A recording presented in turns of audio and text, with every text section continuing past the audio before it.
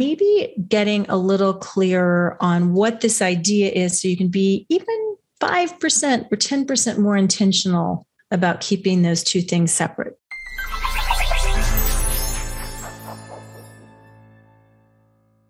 Hi, my name is Gabriella Dennery, MD for Doc Working, the Whole Physician podcast, and I'm joined today with co-lead master coach Jill Farmer.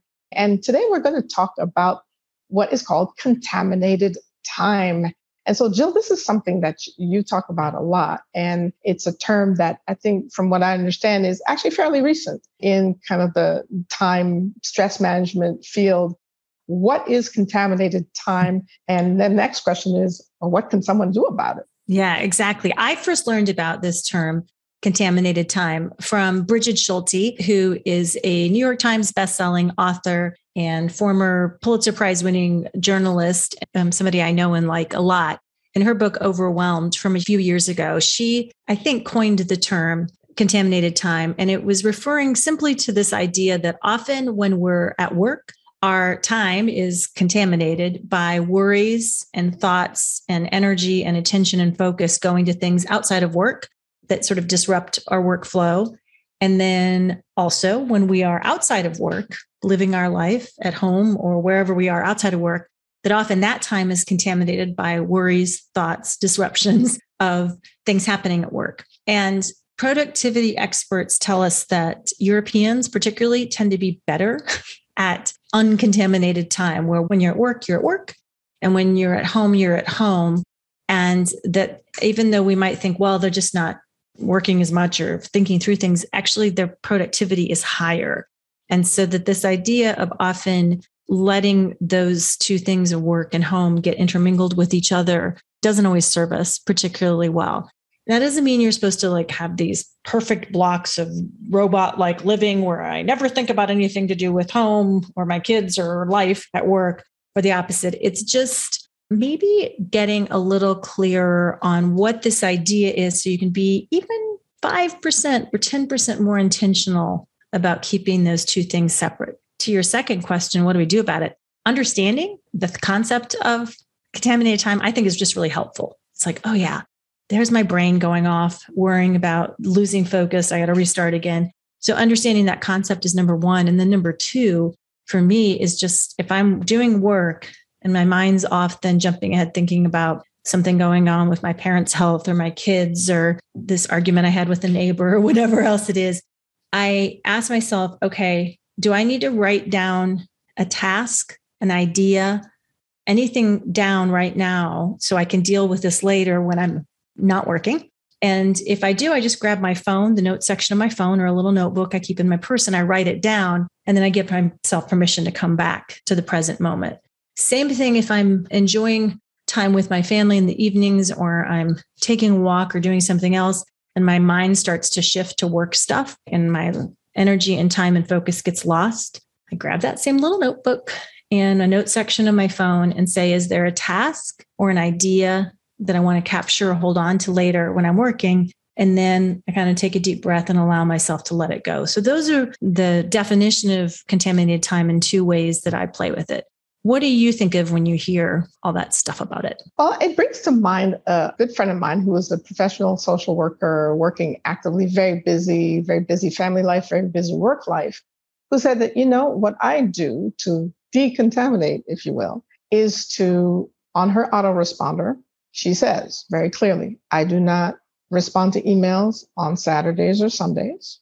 I don't look at social media on Saturdays and Sundays. And so she did carve out a specific time and a specific schedule and a specific strategy, really, to really stop the leaking between work and home, or, oh, let me catch up on an email here. I'm falling a little behind. Oh, I'm just going to do an hour. I'm just going to do 20 minutes, whatever. As you said, it's not just the time or the action or the activity, it's a thought. And the thought that takes us away from the here and now, focusing on time with family, for example, focusing on time with friends, focusing on listening to a good piece of music. If I have my earplugs in my ear and I'm dancing to something, next thing you know, I have a work-related thought pop in my head. It kind of takes away from the joy. So let me not do that to myself. In the meantime, as you said, it's not rigid, it's not robotic, but it's conscious. It's deliberate.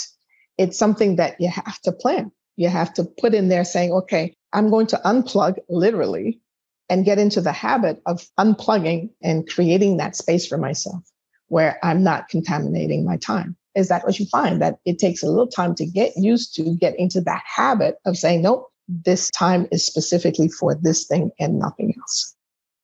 I think it does. And, we wail and gnash our teeth at this electronic world we live in and having access to emails in our pocket at all times on our phone and all those kinds of things.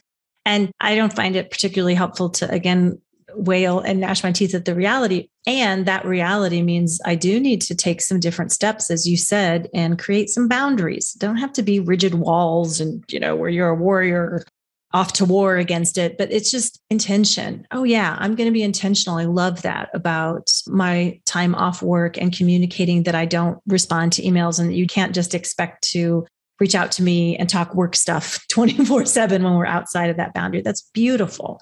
Being intentional about the leaking, as you said, and understanding contaminated time, and then giving ourselves just a little bit of a pressure release valve so that we don't have to think, I don't want to forget that tomorrow, or I want to remember that later. Just jot it down, have a safe little container of someplace to jot it down, hold on to it, and then it feels more free to be back in the present moment. Because that's really what we're inviting you to do with this idea, is to come back to the present moment, because that's where you can be at your most peaceful and productive at the same time. Thanks all of you for joining in and listening to us. We love having you here. Tell your friends about us. Until next time, I'm Jill Farmer on Doc Working, the Whole Physician Podcast. At Doc Working, we're here to help you maximize your potential on your own terms and help you live your best life. Top executives, athletes, actors all achieve greatness with the support of professional coaches. As a healthcare professional, you deserve ongoing coaching towards success in your career and in your life outside of work, helping you to balance and integrate work and life in the personalized way that is specific to you. At Doc Working, your success is defined by you, and our coaching programs help accelerate your path to get you there. And since our programs come with CME credit, you can let your CME budget help you to prioritize your own well-being. Please check us out at docworking.com. And until next time, thank you for listening to Doc Working, the Whole Physician Podcast.